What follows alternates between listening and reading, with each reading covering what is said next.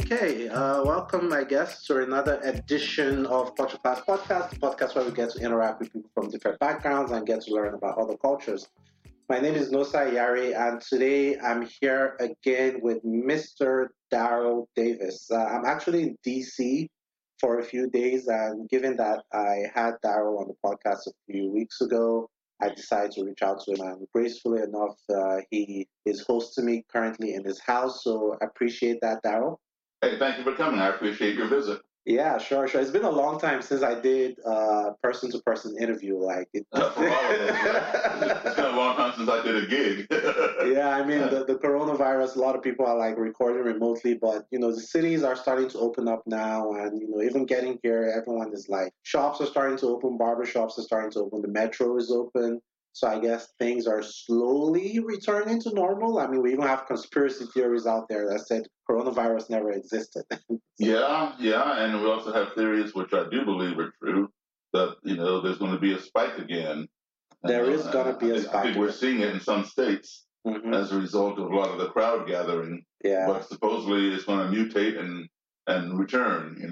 Yeah, yeah. I mean, you can blame like the protests. Obviously, not a lot of people thinking about social distancing because of the state of things right now, and with the injustice from the police. I mean, I was just watching a video this morning before I came here, and one of the officers that was present during George Floyd's technically assassination, he was released, I think, on a $750,000 bond.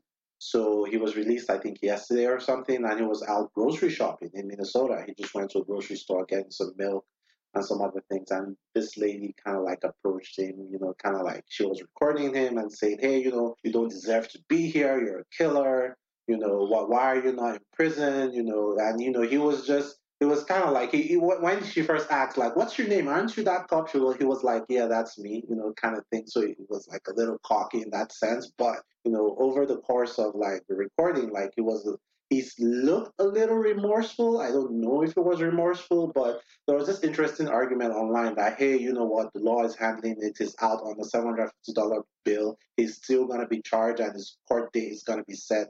Let the law take its hold. But some people are saying that George Floyd isn't here. He's alive to grocery shop. And, if you're one of the people who are not that cop that put your knee on his neck, like you didn't prevent it from happening. So in that sense, you shouldn't know peace because you were an accessory to murder. Well, I mean, he was definitely aiding and abetting, and he was complicit in what I would call a lynching of George Floyd. Mhm. But nonetheless, there does not need to be any kind of vigilante justice. Uh, we should let the law take its course Mhm. and hope that justice, is truly blindfolded, and he should get what's coming to him. He definitely was complicit in this lynching of George Floyd. We all had that on camera. We watched it, and he should be judged and penalized accordingly. Yeah, yeah. And just to be clear, like she didn't like accost him or assault him or anything. She was just like recording him, like, obviously, saying some harsh things to him, exercising, I guess, her First Amendment or whatever. But that's just besides the point. Nothing she could say to him. I mean, in this country, we do have freedom of speech, whether we like it or not, and whether we like the speech or not. But there's nothing that woman could have said harsher to him than what happened to George Floyd. True, true, true. I mean, interesting times. I really hope whatever we're doing, as a race and, as a people can really cause lasting change. Because a lot of times in the past, you see things like this happen and it'll just be lip service, a few memorials here and there, and it's like back to status quo. So hopefully now, what I think is different from this time, I think more and more people are starting to identify or are starting to acknowledge that there is a broken system that oppresses like black people in America. So I guess that's like a positive that's coming out of all of. Oh, definitely. I mean, more people who look like the people that we're trying to reach through our protests are joining us in our protests now, and that is a massive change since the days of the civil rights movement. I mean, as I perhaps had said on the previous episode, that we've always had white people who marched with us, but nothing like the numbers today. And I think this collective is what's causing our voices to be heard. This collective of people, because now the people who were the oppressors or still are the oppressors, they're looking at these protests and they're seeing not just black people, they're seeing people who look just like them. Mm-hmm. And so now they're like pulling out their earplugs or putting in their hearing aids, whichever the case may be, and listening to what's going on. And I do think that this change will be one that is sustained because of that collective now. This is a historical. Yeah, yeah. I mean, that aside, though, this is more or less like a follow-up conversation to the interview we did a couple of weeks ago, obviously, with you and your activities, with clans people and getting people to surrender, their robes and things like that. Ever since I dropped that interview like 2, 3 weeks ago, it's been, pretty interesting when I published that interview because this is not the first time you're obviously, sharing your story. You have with other platforms, but maybe some of my audience hasn't, gotten to realize it. It was kind of like mixed, and it gave me a sense of what you might have gone through, like personally, because not everyone was with it, to be honest. Sure, like, absolutely. Not everyone like had the I maybe had the patience to like listen to like an almost 2 hour interview that we had that day. Some people just from the cover art and just seeing and reading the show description just jumped to a conclusion like, who is this guy? Why is he doing this? Why is he doing this? Right. And I was thinking about like, wow, this is just me publishing this like as a podcast, as an interview. I imagine what Daryl is going through. Because you're supporting a race trader. You're supporting somebody who has, sitting down with the enemy. Yeah. I've been called Uncle Tom. I've been called an Oreo. I've been called Uncle Ruckus. I've been called a race trader. I've been called practically every name but my own. But you know what? People are changing through me. I don't say that I'm the one who converted them, but I've been the impetus for their conversion. These conversations have led to them to think about the path they're taking. And not all of them, not every racist is going to change. Yeah. There'll be those who go to their grave being hateful and violent. And that goes on all sides, on all races. Yeah. But many of those that I've talked to have put thought into this. And I've ended up with their robes and hoods. I even have some of them come out on tour with me, and they speak out with me on stage against their former organization and against white supremacy. So that shows an impact. People say, I'm wasting my time doing this one at a time. I need to be fighting the systemic thing. Well, you know what? The system needs to be fought, absolutely. But who's behind the system? Individuals. Yeah. The system does not operate on its own. Yeah. So, if somebody that I'm talking to gains a new perspective, then they're going to implement that new perspective in the system in which they work. Yeah. Yeah. So there's no one way to cure racism. I do my part. Somebody working on the system does their part. Somebody working on the legislation and legal areas of it, making certain laws change or add new laws. They work on that part. We all have to work together and coordinate and cooperate with one another rather than sit around and insult each other for what we're doing. Most definitely. I definitely agree. I guess it's sign of the times. Like in my generation, I can say, particularly maybe in the social media generation, like a lot of people take a lot of things at face value. So not a lot of people actually take the time to go deeper, to find out, to cross-reference, to see what's been, talk. We call it the headline, the headline phenomenon, right? You just see a headline on Twitter. Oh, I don't know, XXX murders a cat, and you don't bother to read the story. It's just like, oh, this person murdered a cat, even though it might be clickbait, even though it might like sensationalism is just in this information age. It's just people go off headlines, and you have people like losing careers over headlines. I think the most shocking kind of example of that I've seen is I think a couple of years ago. I want to say 4 or 5 years ago. I kind of like this happened 4 or 5 years ago, but I got to know about it recently where a Google Sheet, like the link to a Google Sheet was put on Twitter. I want to say Twitter or somewhere on social media where people were free to add anyone who had been a sexual harasser, like in the past. No research to it, no, background So information, could be no slander details. or libel, yeah? So people just went up there and like typed in names, like, and some of them were true. Right. It, Others it probably just didn't exposed read. it definitely exposed a lot of people who were, predatory and, on women and things like that. But some names, there was no real truth to it. Because when a journalist got a hold of that list and was trying to probe the names, okay, what did this person do? What that person do? Some of the names, they couldn't really get like a sense of, okay, what exactly did this person do? When did it happen? What, that kind of thing. So, but it's just an example of what's going on in our age. And some people have the argument that, look, there has to be casualty in war, right? If you're fighting a war, of course, some innocent people might die. It's for the greater good at the end of the day. But it's just scary to know the world we're living in, that, hey, maybe something you did or did not do, or who you associated with, or what you said, or whatever, it can come back to haunt you 20 years from. This is just crazy. But let's talk about other stuff. I want to talk a lot about your time in Africa. So we're talking before the podcast about a particular incident that happened with your mom in Ghana, and I don't know how much of that story you want to share, but I found it pretty interesting because we use that to also talk about the role of like what we consider like traditional, maybe African medicine, and how we can use that, just like how Asian medicine is beginning to gain a foothold on the society. But did you want to like share bits and pieces of that story real quick? Talk about the lost watch.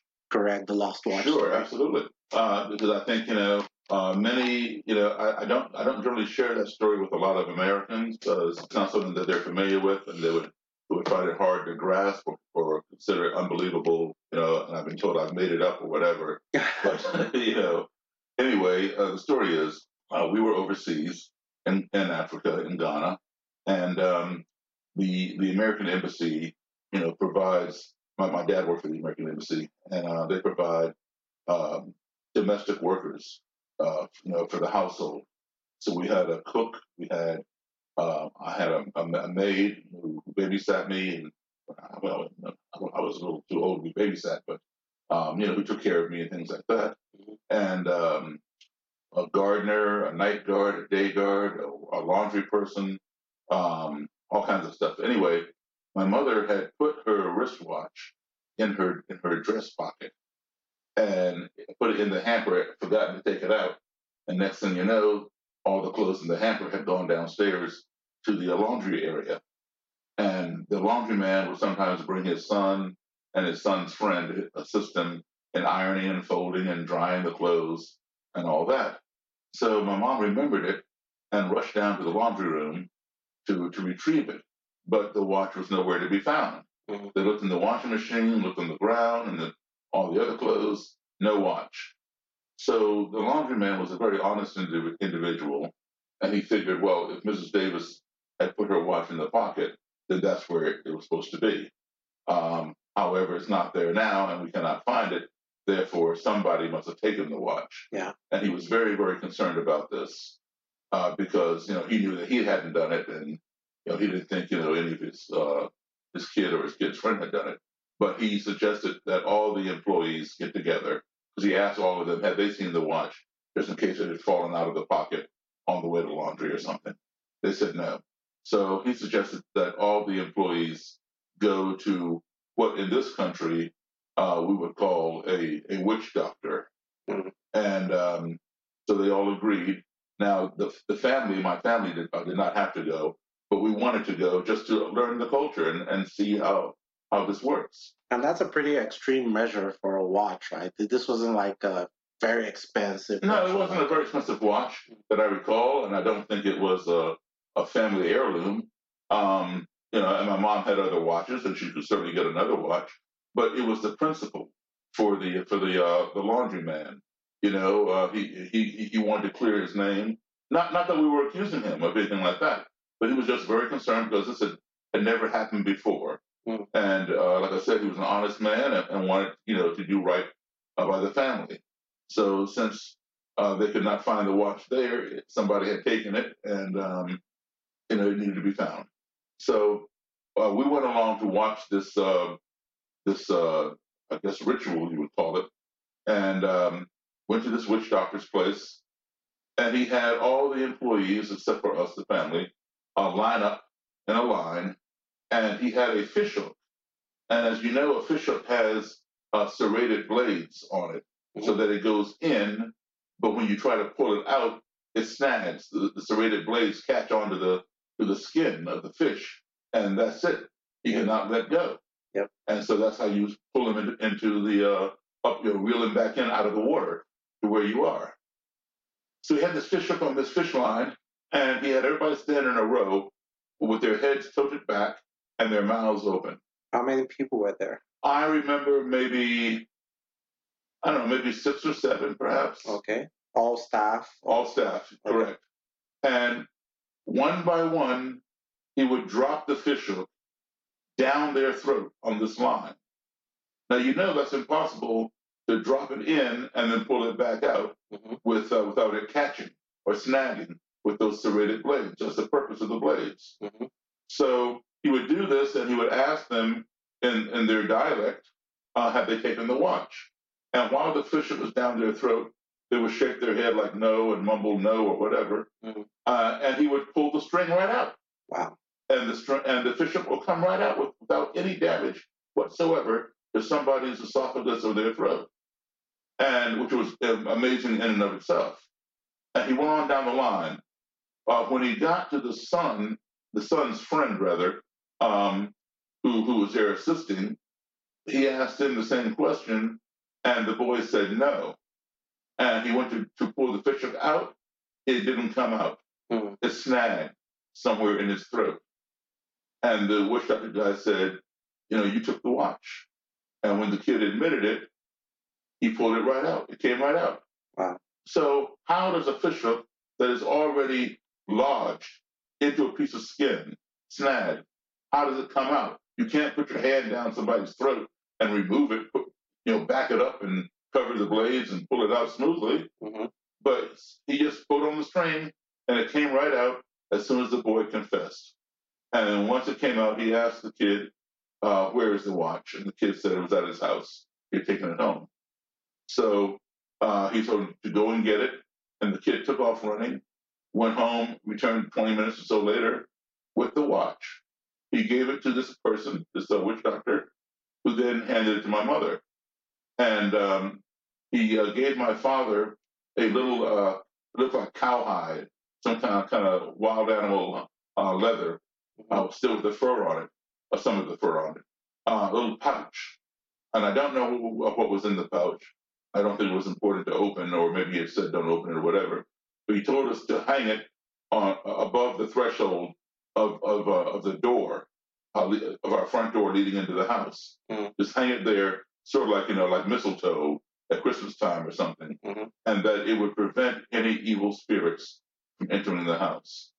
Now, my father took it and thanked him, and he hung it on the door. I mean, we didn't have any more problems. Perhaps the pouch worked. I don't know, or perhaps it was just that one incident anyway. But so I don't know if any evil spirits came to the house and couldn't get in or not.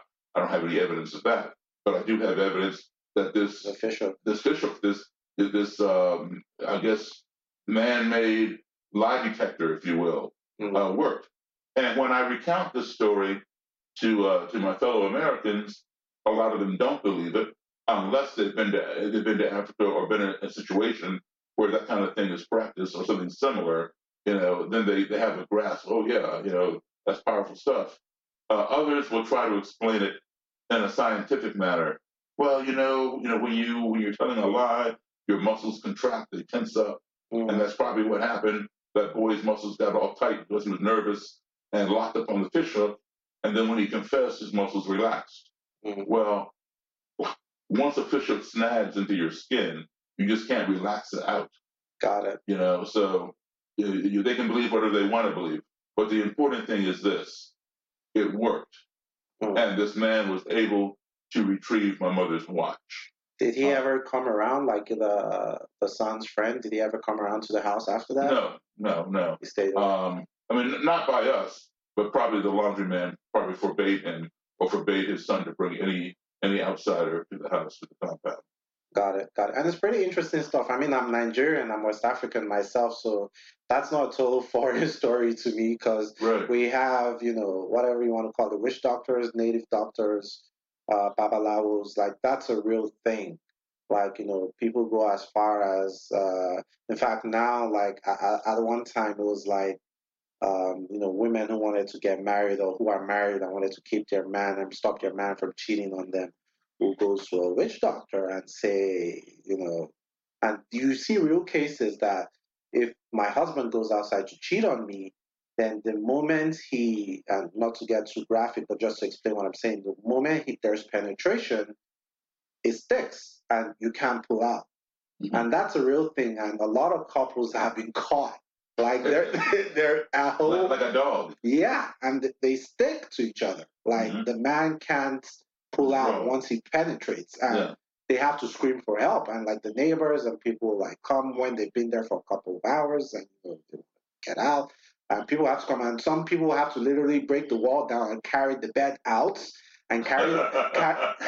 I'm telling you, I believe you. I'm telling you, man. Like carry the bed out and carry the bed to the witch doctor's place and say, with the people still on the bed. With the people still on the bed, like, look, can you like do something so they can separate? Like, it'll be embarrassing. Though. People have camera phones, so it's a weird scene. Like people have camera phones, which is like science or technology. Yeah. And they have African science, like some people say, like recording what's happening. You see some of those videos like happen on the internet, but like you said, if you say some of these things here, some Americans might not necessarily agree. Or how do you want to explain that? For instance, I guess maybe a gynecologist might want to explain, the walls that you stick and you can't come out or something. But well, we know that happens with dogs, but the female dog, after could be a couple hours or something like that, relaxes and releases, and then the male dog can withdraw.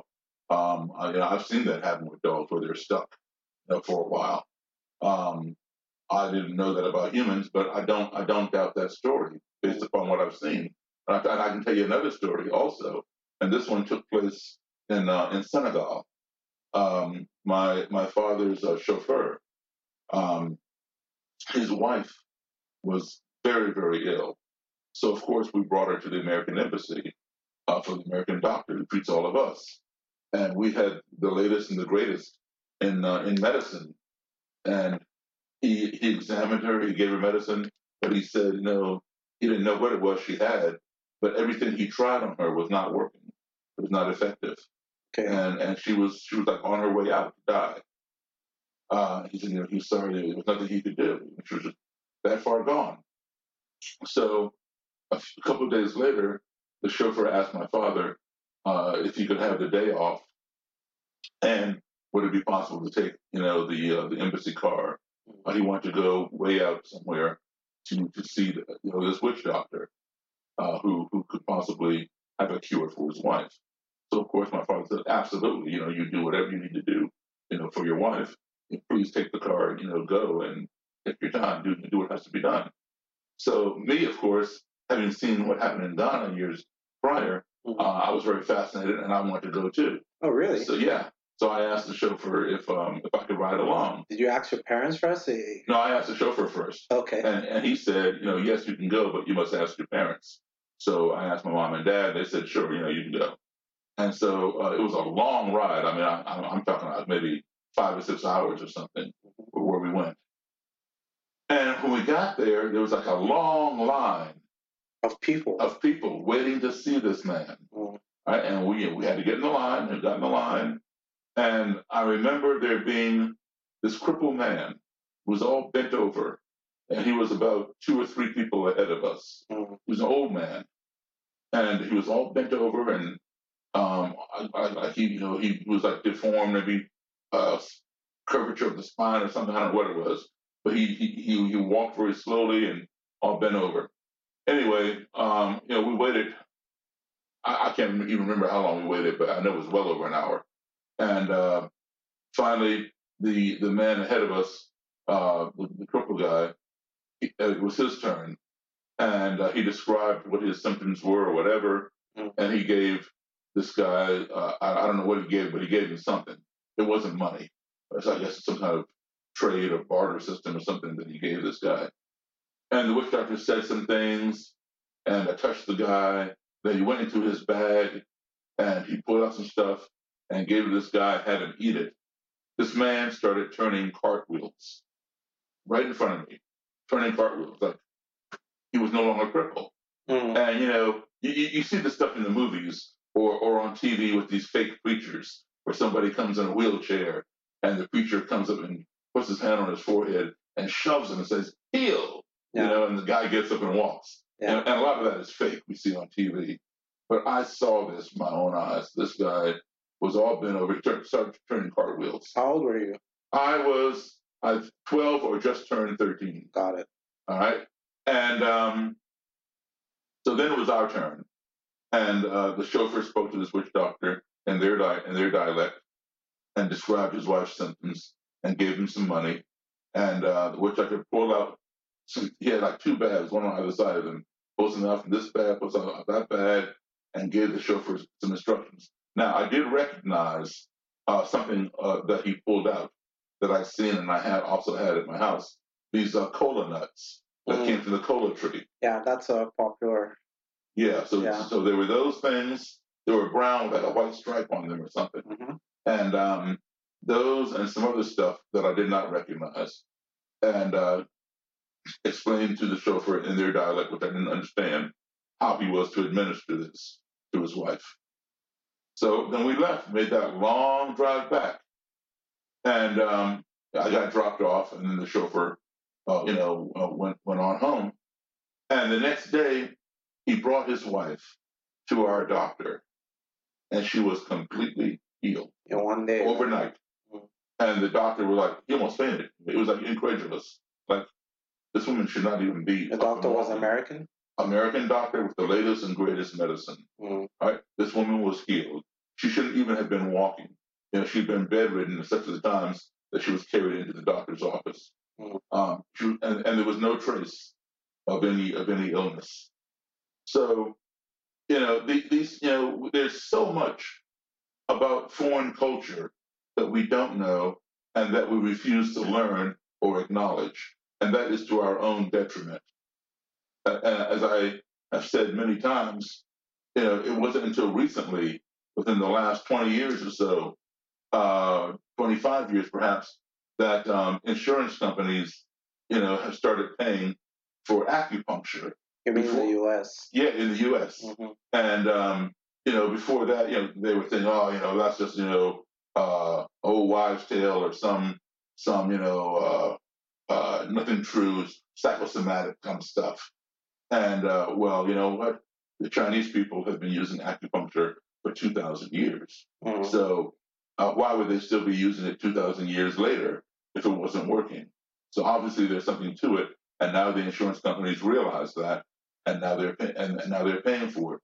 So perhaps, they won't be so quick to discount other cultures. Other cultures. Yeah. I mean, I guess colonization and slavery and all these other things that happened in history maybe have something to do with that. Because obviously, before Europeans appeared in Africa, like there was a way of doing things. There's an argument that the first university was in Egypt, which is in Africa. Like all the countries in Africa specialize in one thing or the other. Obviously, people got sick. They had their own technology, method of farming. They had the way they went to war. They had all these things. But over time, I guess when Christianity started becoming more and more prevalent, it was. And I'm a Christian, so I guess I can say this. Like other religions, let me not say culture, because I like to differentiate between culture and religion, were seen as evil. I'm a Christian, but I might have a friend I had someone on my podcast, Montague, who practices like the Ifa religion, which is like an ancient Yoruba Nigerian religion. So in as much as I'm Christian and I'm comfortable being Christian, like I had no problem talking with him and discussing with him and just sitting there having a conversation. But if I was back home, that probably might not have happened because it's two different worlds. Like if you're of that world, you shouldn't like mingle with people in this other world. They just see like And I was saying this because like someone like my great grandfather or people who were alive like 100 years ago, just that point where Europeans were starting to teach Africans like Christianity, they were starting to ostracize them from the traditional African religions in these different countries. So you had a lot of villages who were angry. Some of them went after, the priest or, things like that. Why are you teaching our people who have been practicing this thing for hundreds of years and suddenly telling our children that this is bad? That's neither here nor there. I'm not making a case for Christianity, nor am I making a case for other religions. I'm just, buttressing your point that there's something to be learned, from all these different cultures and religions. Because some of this stuff that will go on in the Western world is borrowed. Like the way they do a lot of things borrowed from either Native Americans, from Asians. Yoga is a big thing now from India. That's right. A lot of Meditation. Meditation. So if there's something to be learned that can maybe make the world better, maybe there's an argument, that maybe that's the way to go. But hey, I guess documentation is another thing. These are things that pass down by word of mouth from generation to generation. There's no peer review. Right. And I mean, what do you have to lose by treating something holistically? Yeah, but I guess it doesn't fit the narrative of a lot of people. But that is besides the point. Let's talk about your podcast. I've been listening to your podcast. I've listened to about 4 episodes now. Changing Lives with Daryl Davis. Changing Minds, yeah. I'm sorry, Changing Minds with Daryl Davis. Pretty interesting stuff. Like the people you have on there. Like how do you how do you know these people? You have like former white supremacists. You have like people are affiliated with terrorists and all this. Like how do you meet these people? Well, I've served on panels with various people from all different walks of life, people who committed bombings or relatives of people who committed bombings. As you pointed out, some former white supremacists, former Islamic jihadists who worked for Al Qaeda recruiting here in this country, Rwandans, genocide survivors, technology experts, psychologists, White House correspondents, just different people. You're here in the Washington, D.C. area, which is a hub for many different walks of life. Sure. So I've met some here, and then they know somebody who's in New York or Los Angeles or Chicago or somewhere, or even in Europe. And so I will contact those people, or they'll give me the information and have them contact me or whatever. And we set up a date to be interviewed. So it's been very fascinating for me. And also, I interview musicians as well, because that's what I primarily am, a musician. The podcasting thing is very, very new to me. So I'm still an amateur at that. But I don't know if you're an amateur. You're on episode 26 now. Most podcasts don't go beyond episode 5, I think, 4 or 5. Is that right? That's about it. So you're like top tier. Like most of the podcasts, I think the last counts I researched was about 780,000 podcasts. I'm sure it's closer to a million now because that was like a year ago. I pulled that number up. But most of that 780,000 podcasts have like 5 episodes or less. So people just do 1, 2, 3 episodes and give up. So the fact that you're episode 26, you're already like the top 50% of podcasts, right? Well, I mean, I really enjoy learning. I really do. And everybody has something to say. Everybody has something to teach. And, I will be your best student, if you have something interesting to share. Yeah. I'm happy to interview you and listen and try to gain something, not just for myself, but I also think, how can I take what I've learned from this person and apply it to better somebody else's life, or share it with them, and they can better their life and better other people's lives. To me, that's what living is about. Trying to help people out and better society. Because as I've said, in many of my talks, that our society can only become one of two things: that which we sit back and watch it become, or that which we stand up and make it become. Yeah. So we have to ask ourselves, do I want to sit back and see what my society becomes, or do I want to stand up and make my society become what I want to see? Yeah, so I've chosen the latter. And I can't do it on my own. I mean, I'm not a genius, I'm not that smart. So I try to gain as much information as I can with people with different perspectives, Yep. and put them on my platform and share them with the world, and perhaps somebody will be inspired, some minds will be changed, for the better. That's such a hard thing to do nowadays because it's so difficult to get people with different perspectives in a room to kind of like have a conversation. It's almost like if you're not like me, then you're like ultimately like against me kind of Right. thing. So Right. Us versus them. us versus No them. gray area. Yeah, and there's a purpose for that, and I can understand that in certain sense, like especially when it comes to like the racial divide is almost like people are fed up in some sense and things like that. But some other parts of life, you can't really learn unless you really like settle down, like have a conversation with someone, try to see the person's point of view, try to convey your point of view, and that doesn't necessarily mean you guys will end up agreeing, but at least you can agree to disagree, and maybe Right. you come off at least understanding why that person acts the way he does. And also, you're planting seeds, and seeds are being planted within. And no one is necessarily going to. I won't say no one, but most people are not going to change overnight. Yep. Because they've come to this position over time. So therefore, it's going to take time for them to switch that position. Yeah. It's like putting on weight. You don't wake up 50 pounds heavier the next day.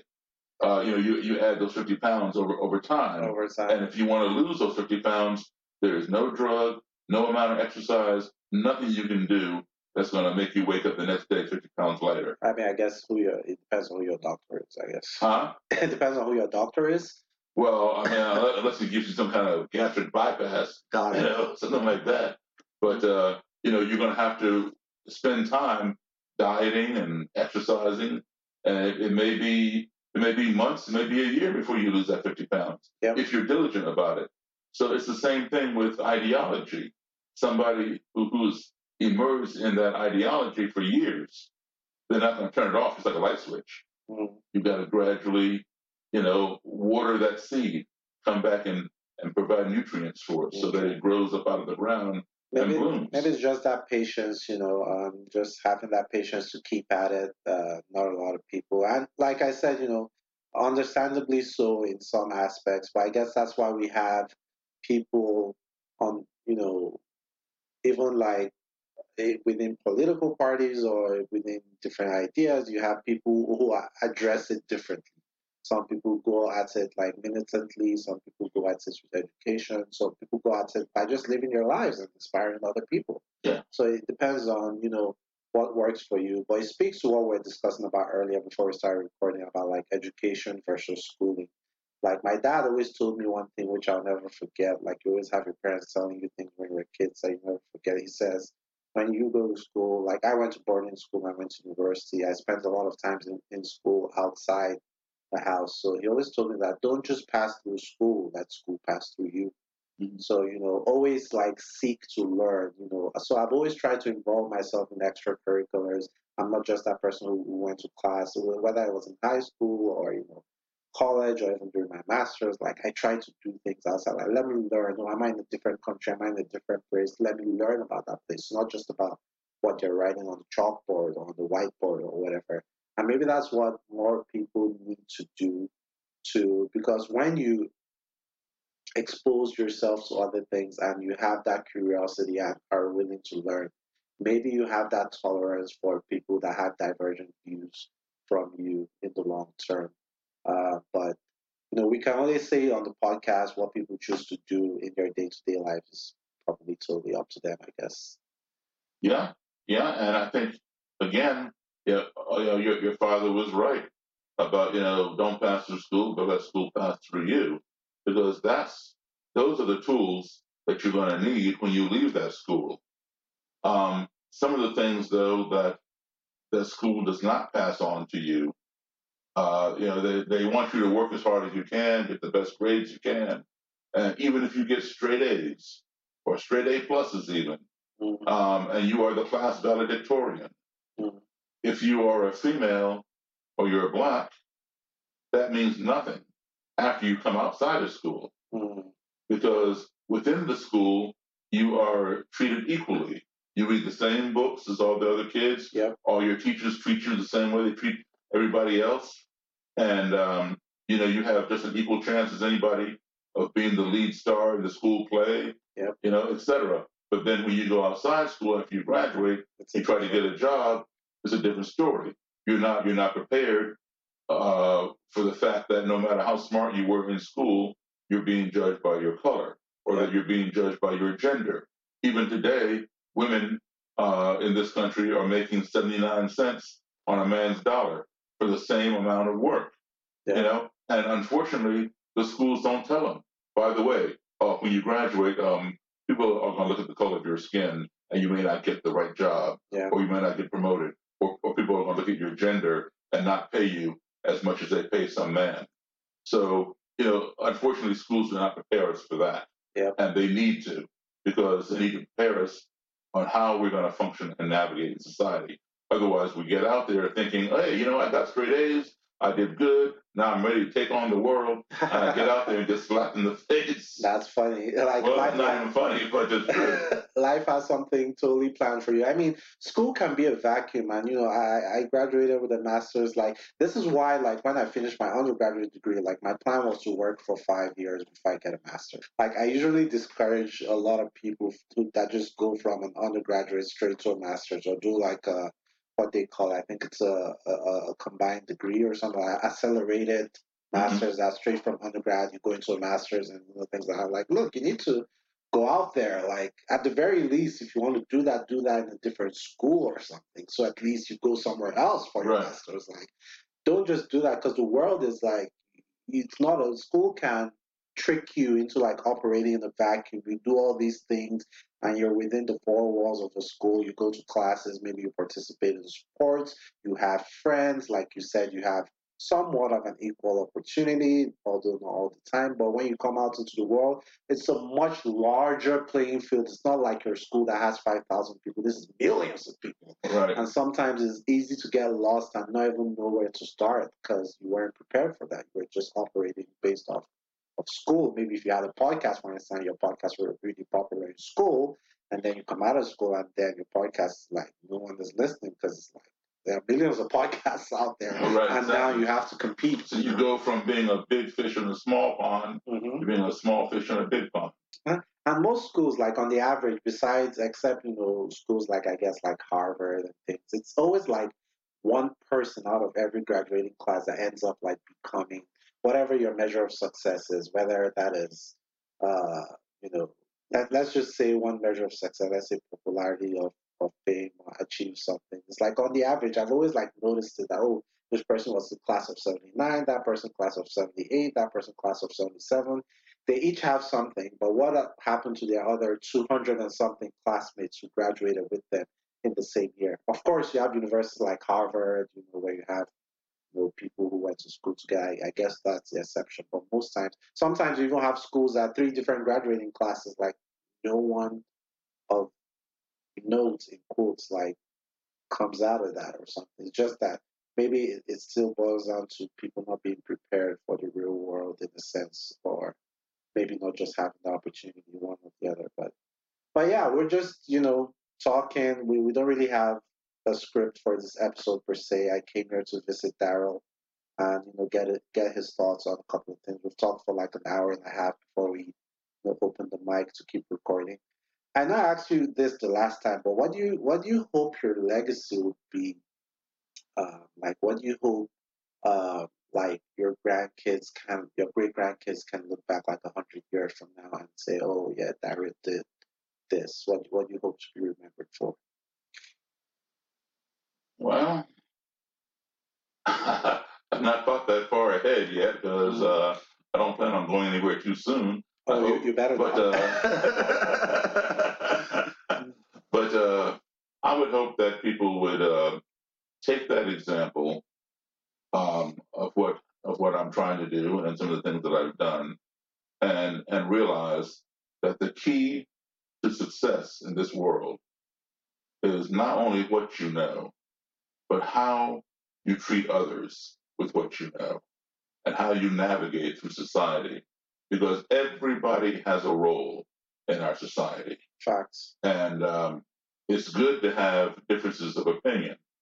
Even though some may be contrary to what you may believe, it's good because when you have that kind of thing going on, I mean, it's not good if somebody is out murdering somebody else or whatever like that. Sure. But it's good to have a difference of opinion because it causes you to think and come up with other solutions, not just be like monolithic or something.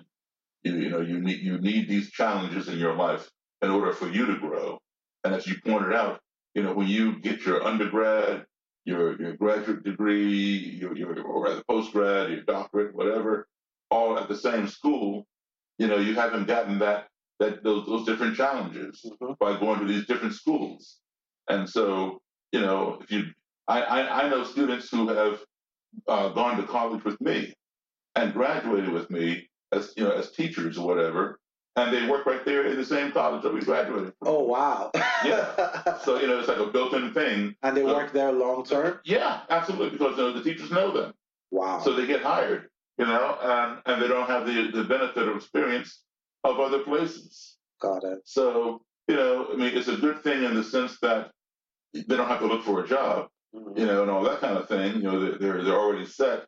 And then, of course, their kids, get a discount on tuition when they go to college because their parents are teachers there now, right? Legacy. So yeah, it's on that side it's a good thing, but on the other side, they lack the knowledge of other things in the world that are going on, other challenges, and other pedagogies and other ways of learning, because they've been so monolithic here in this school. So back to your question, I'd like my future generations to realize that my successes have come through traveling and meeting many different people and being able to apply that over 30 years.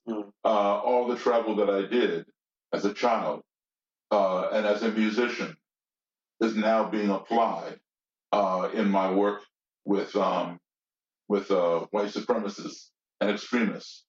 But there should be a way to shortcut that, and there is.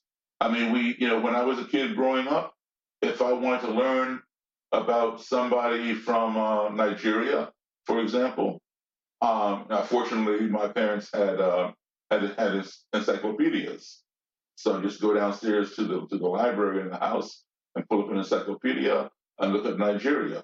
But for kids who may not have had encyclopedias, they had to go out to the library and sit in the library all day and go through, you had to do a report on the country of Nigeria. You had to pull the encyclopedia, look at Nigeria, find some books on Nigeria and write stuff out. Today, you don't even have to leave your house. You just get on Google or the internet and learn everything you want to learn about Nigeria. It doesn't give you the experience, but it gives you the knowledge and things like that. You can write your paper, And so by the time, as you put it, my great grandchildren come around, I mean, the internet should be practically perfect by then, I would think. Yeah, most definitely. and so, they don't have to do all the travel that I did, or maybe by then travel will be normal. They might be having breakfast in the U.S. and having lunch in Brazil and maybe dinner in Europe. That would be awesome. Yeah, and that's not that far off in the future.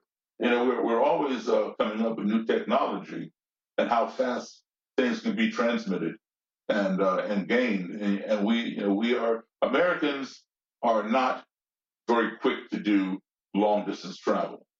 We pretty much stay in this country, and when we go on vacation, we go to the closest beach to our house. If you're in Maryland, you go to Ocean City. If you're in New York, you go to the New Jersey shore. If you're in the Carolinas, you got your own shore. Or if you're, say in Ohio, you might go to Florida, Daytona Beach, or Fort Lauderdale, whatever. California, you go to the beaches. But only 50% of Americans have passports. Europeans, they travel all the time. They go from country to country and take these long vacations. And that's why they're so knowledgeable about other countries, and we need some of that in this country. We need to get out of our little bubble and our little comfort zone. Even within the country, like a lot of people grow up in, one state. I end up getting married and work and do everything in that state. Yeah, or that city even. Some of them don't even get out of that city. Yeah. You know, well, I was on tour with the legendary blues band way back when, and we had the legendary blues band was the former band of Muddy Waters, the father of Chicago blues. He came from Mississippi, went to Chicago, and plugged in his instruments, and there he had Electric Blues was formed. Anyway, I was on tour back in the '80s with this particular band called the Legendary Blues Band, and we had a gig in Flagstaff, Arizona, for 2 nights. So we did it the first night, and then during the day, the next day, we had nothing to do until that evening. We had all day long to do nothing. So someone figured out, one of the band guys, that the Grand Canyon wasn't too far away. And so we said, hey, let's go to the Grand Canyon, take a look at it. I'd never seen it before. So we went to the Grand Canyon. And I remember the drummer, he's from Chicago, just like me. He gets out of the van. We were all out. He's going, he's sniffing the air. He goes, what does that smell? It smells good, but what is it? All it was fresh air. That's all it was. It had been that long. Oh my God! We live in Chicago. From Chicago, we got a lot of smog and other stuff. He'd forgotten what fresh air smelled like. Oh my God! So we need to get out of our bubbles. Yeah. And you had mentioned Egypt before. It's like that. I went to Egypt. I visited the pyramids, and I went inside the pyramids. I went inside the Sphinx and all that. And you rode a camel across the sand to the pyramids. You had a guide, and he took you up. And I remember those steps in there. They were like straight up. I mean, straight up. If you turn around and look backwards, you'd probably fall back down. I mean, they were steep and straight up. And to this day, we don't know how those pyramids were constructed. We have theories, but we don't know for sure. Somebody very intelligent came up with these ideas. And where would they get the tools and the ability to cut these stones so perfectly to form something that big, right? I saw with my own eyes King Tut in his tomb while I was in Cairo, long before he toured the country. Because back in the you're talking about what's it, Tutankhamun, like King Tut? King Tut, Tutankhamun, exactly. He toured the country, like he toured here in museums. In museums. Really? Back in the I guess it was the late '70s or something. Oh, okay. He was down at the Smithsonian for a while and different parts of the country. For the first time ever. Because if you wanted to see him before, you had to go to Egypt, to Cairo. Got it. And he was there in the museum. But so long before he ever went on tour, I saw him in his original thing. I was there at the Nile River and all that. And we were talking about acupuncture and what we call over here black magic and stuff with witch doctors. And ironically, of course, they call it black magic because it has a negative connotation. But that's true. Got it. And anyway, the Egyptians, when they would embalm these bodies were preserved. I mean, King Tut, 1,000 years old or something, and not, he's still preserved. And we still do not know how to recreate those embalming techniques that will last that long. Because, when we go to the funeral home today, when you die, they embalm you and they do this and they do that, put in formaldehyde, all that, and then they bury you. But guess what? If you were to exhume one of those bodies after 25 years or something, you're not going to find them looking like they did when you embalmed them. True. Because we still don't know how they did that. True. I mean, the continuous quest for education, continuous and never ending improvement. I've forgotten what the Japanese call it. It's like the quest for excellence, like continuing to learn, like being curious, being a student of life. Maybe that's what life is all about. I don't know. I don't have the answers, but it's, certainly something that's exploring. And I'm like a baby in this. I'm not like the expert on anything, but I like to contribute to a conversation. I like to be able to know something I haven't known before, and kind of like use that to pass as a lesson, to pass information, to other people, or just maybe just even learn something from that. One thing I admire about you, Daryl, is like and maybe this is stems from your dad being in the service, like the way you network with people. Like you have people in the music world, people in the speaking world, people in other places. Like the way you just keep in touch and the way you like use those relationships, and it's kind of like a skill. It's like a talent per se. It's like not everyone can do that, like especially people who don't think like you, who don't look like you, who don't act the way you do, who are not where you're from. You still have those people in your networks. And for years, like we're sitting here in your apartment and I'm seeing pictures that are like 20, 30, 40 years old. And I'm sure you kept in touch with most of these people till the day they died. Like, Sure.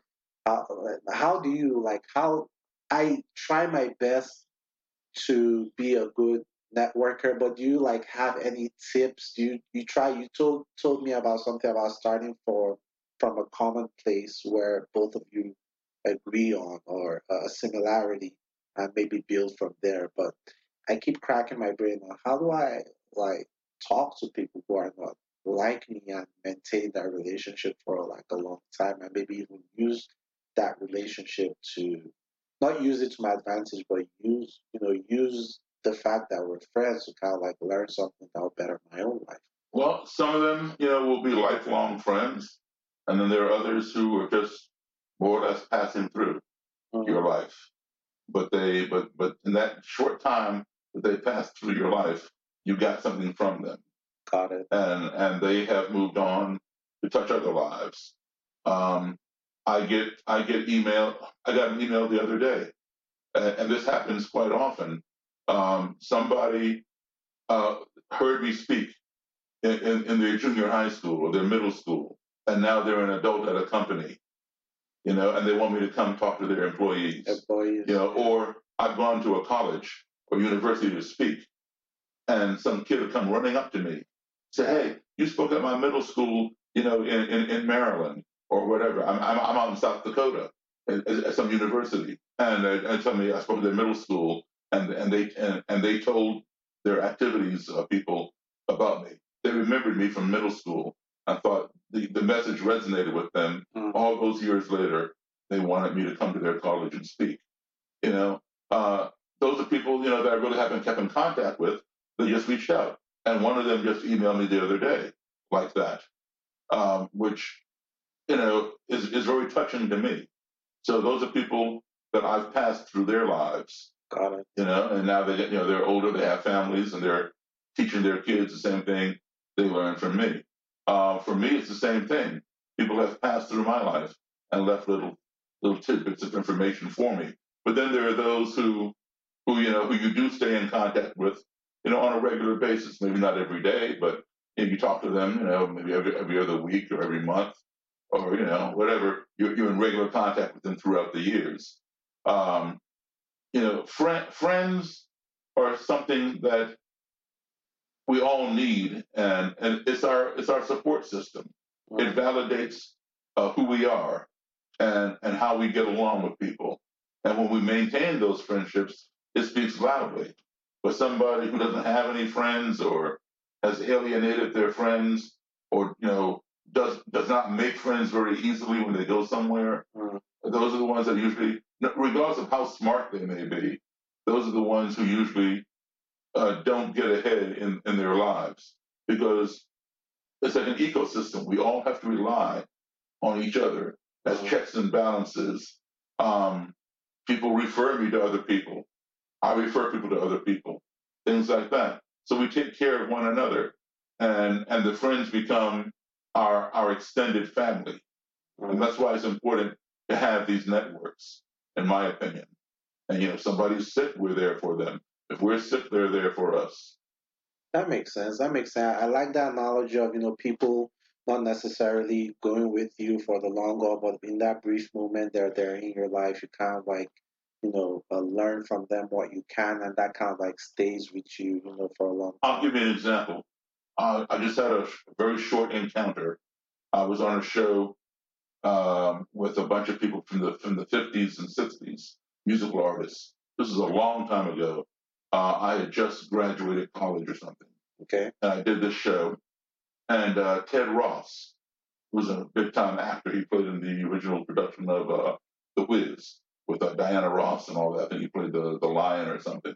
Okay. Anyway, um, he was the MC on this show, and I was backstage, before the show started and stuff, and we were just getting something to eat from in the green room. It was like a buffet laid out, and I happened to be in line next to him, and we just tried it.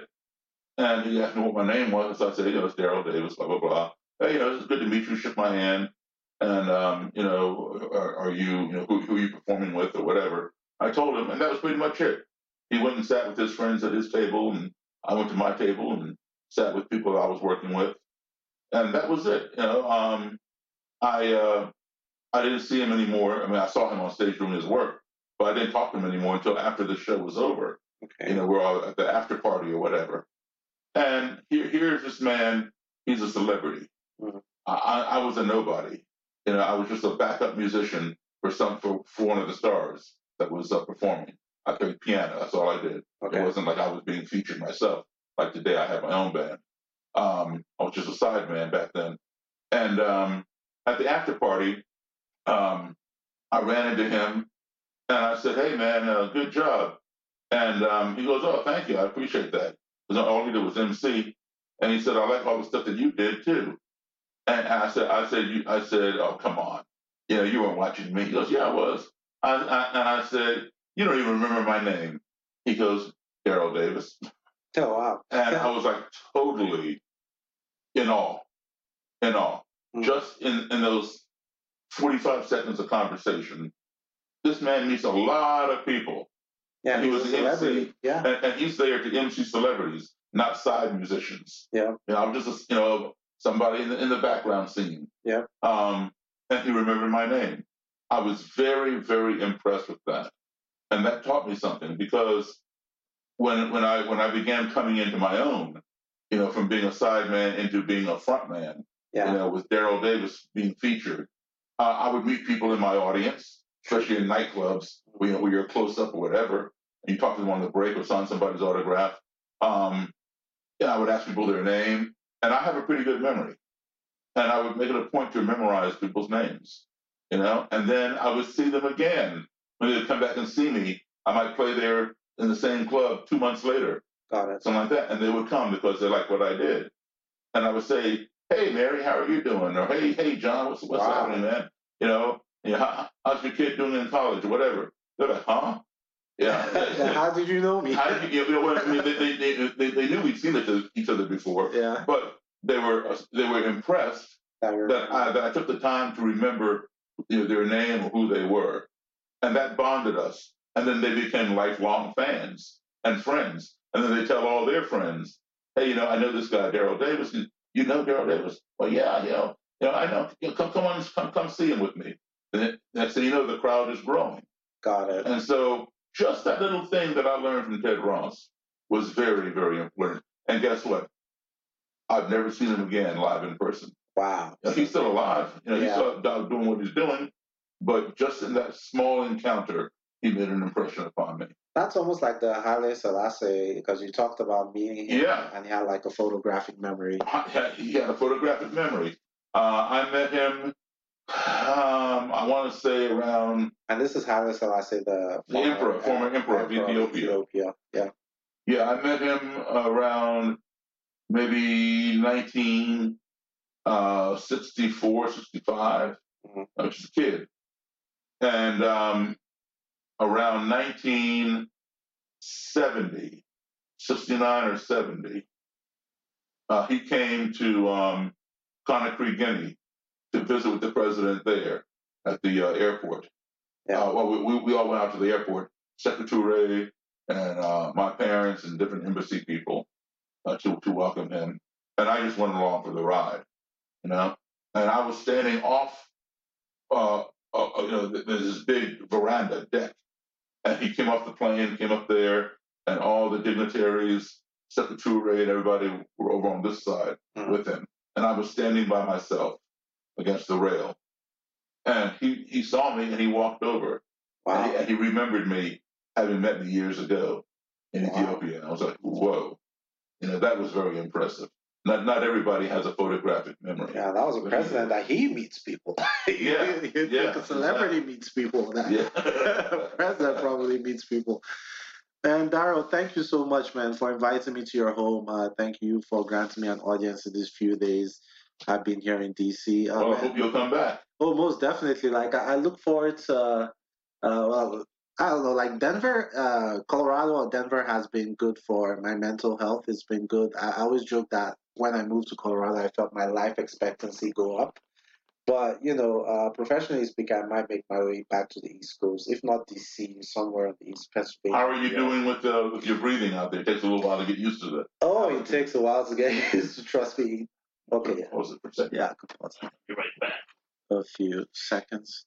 Yeah, breathing in Colorado is, it takes a little getting used to. I know you've been there to play several times. Yeah, I remember, the vehicle, the tour vehicle that we had. Whenever we get to Colorado, we had to put in extra high octane gas. Yep. Because of the oxygen, and the carburetor was set for the altitude in Chicago or whatever. Yeah. And I remember Muddy Waters, when he would play there, I didn't play with him there. I played with his band. I knew him, but I played with the band after he passed on. But I know in his contract, he had to have an oxygen tank in the contract, wherever he played. Wow. Yeah. Okay. He was an older guy, Got it. And even me, I was young. I was the youngest member of the band. At the time, I was like 28 years old. And we were up there, and I went into the dressing room to change clothes to go do the show on stage. And I stood up suddenly, like put my pants on, I stood up suddenly, and went, whoa! I got dizzy and almost fell over. Yeah, those things happen. I mean, I got a car in Colorado, and I hadn't seen those high premiums before, ever. Because a lot of things can happen to a car. Like, besides theft and fire, like, you can have hail damage, you can snow, you can have a lot of things. It can go off a cliff. Yeah. So, like, car insurance in Colorado, the premiums are a little steeper than all normal cities because you have the elements to deal with. Yeah. So I guess they factor all that risk. That was the first place, I forgot now where we were. We were on the highway, and we were touring in Colorado. And I saw ball lightning. I'd never seen ball lightning before. Mm-hmm. And I saw it in Colorado. Mm-hmm. And I also saw hail the size of golf balls. Yep. Yeah. Yep. That's typical. but it's a very cool place, to be honest. And regardless of where I end up, like my year in Colorado. Is there a reason why you chose Colorado? I got a job out there. Okay. So I was in DC for school. So maybe it was a girlfriend or something. Yeah, well, that too, but that's besides the point.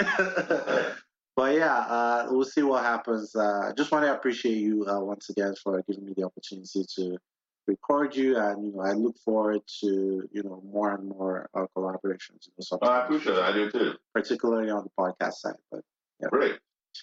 All right, so you guys, that's been Daryl Davis. This is not an official episode. I'll probably post this as like a bonus, just a follow-up conversation to the episode we had a couple of weeks ago with Daryl. And let me know what you think. Reach out to us on social media. It's Culture Class Podcast everywhere.